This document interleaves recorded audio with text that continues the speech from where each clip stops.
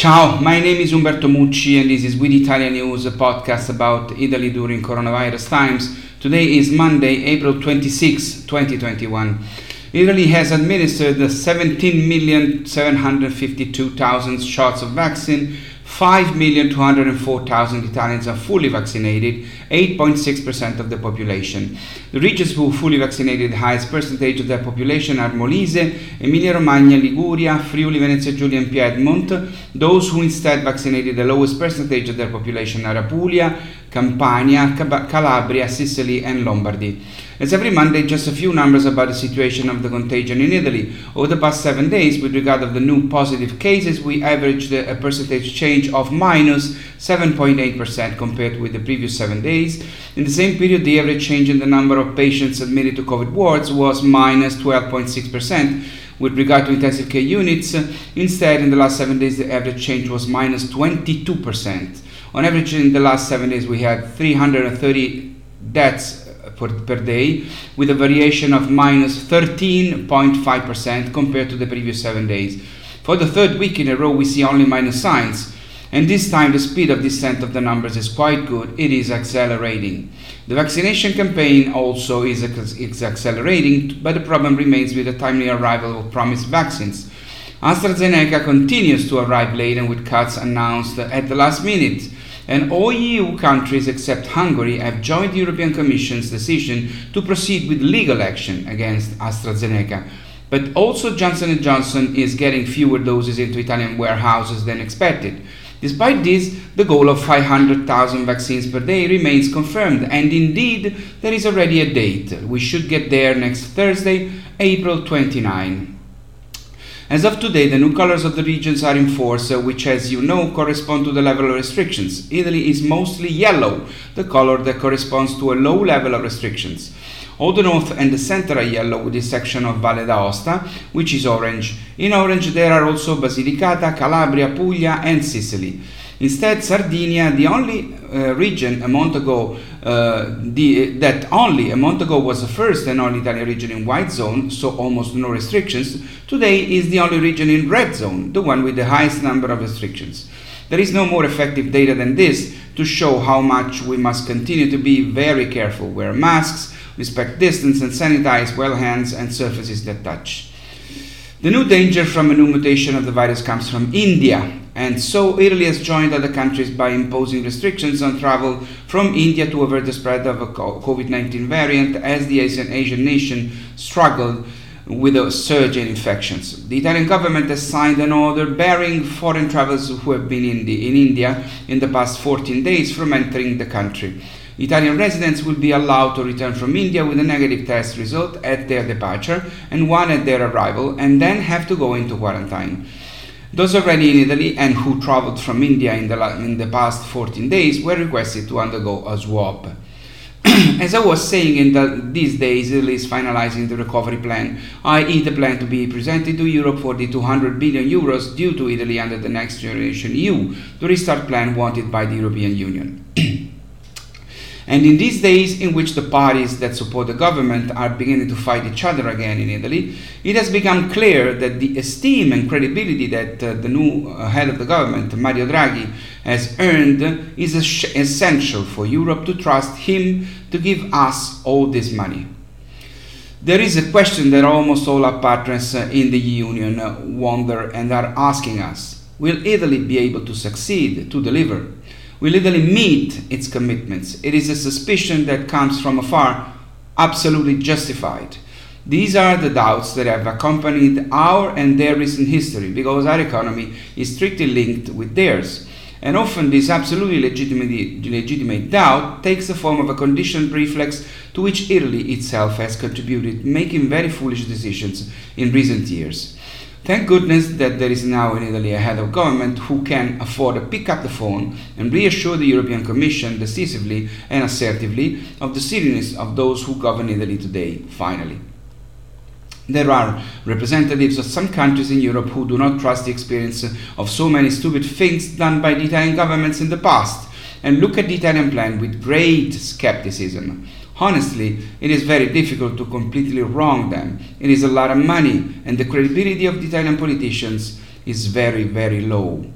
The Italian plan was heavily delayed until last February, when the government changed and it had to be practically rewritten in the right way, adding 40 pages describing the reforms that will accompany the projects contained in the plan. Mario Draghi's curriculum has become a political surety, a sort of a bond, a guarantee in Italy and in Europe. The Italian recovery plan has obtained the informal approval of the European Commission only thanks to the respect they have for Draghi.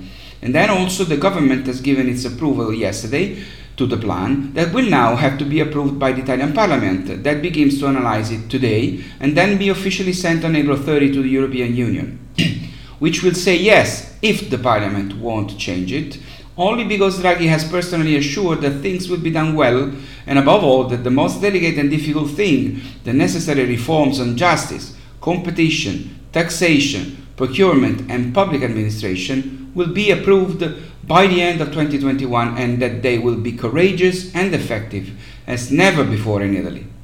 For years now, every time an Italian government has tried to approve one of these big reforms, just one, not the whole 5, it has failed or has approved an ineffective and weak reform because it was the result of 1,000 compromises or has even had to resign.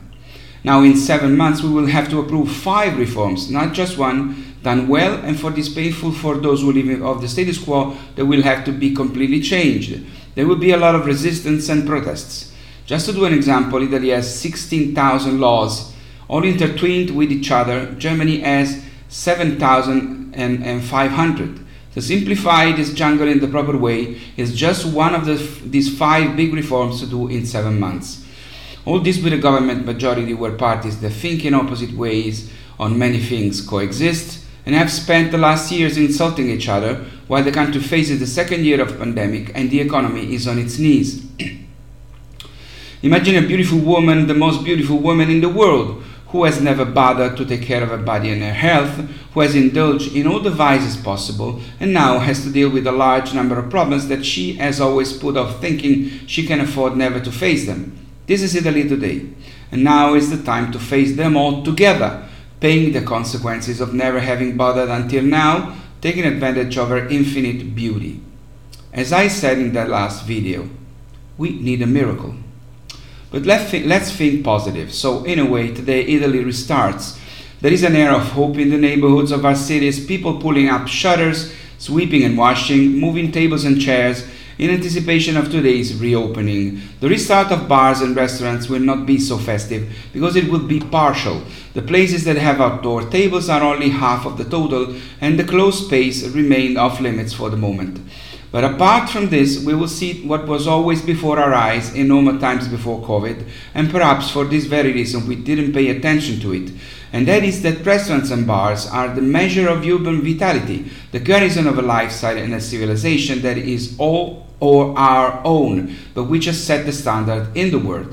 Cities light up when they are open. It is one of the reasons why foreign tourists used to come and hopefully will come again in Italy. It is one of the reasons why eating out has become a symbol of the Italian way of life that everyone imitates. Before the pandemic, there were about 350,000 companies in the sector, most of them small or very small, but with more than 700,000 employees and a turnover of almost 80 billion euros. In no other European country are there so many. But as I often tell you, and I'm closing this video with this wonderful Italian spirit finds a form of further genius in the city that is the world's last hope. Naples. What happened? Listen to this. In the streets of the Neapolitan alleys, which are very narrow and busy with people on foot and in cars, there are a few poles that prevent people from parking anywhere and protect the passage of pedestrians near the wall from cars, which in Naples are sometimes driven rather creatively, let's say so. You know, rules don't always apply in Naples, or maybe they have their own rules. So imagine these poles which line the walls of the alleys. What have the Neapolitans come up with? Since it is not yet possible to enter bars to drink or eat, someone in Naples has invented a system to put a support on top of these poles, transforming them into a sort of bar table where you can lean to drink a coffee or eat a piece of pizza or a babà or a sfogliatella.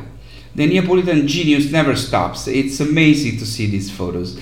And it is the symbol of the resilience of this Italy, very hard hit but still standing, drinking coffee on tables that were poles, outdoors, in the sun, in the air. More genius, less virus. There's no place in the world like Napoli, like Naples. It's all for now, it's all for today. Please stay safe and take care. I'll see you next Wednesday. My name is Umberto Mucci. This was With Italia News. Ciao from Rome.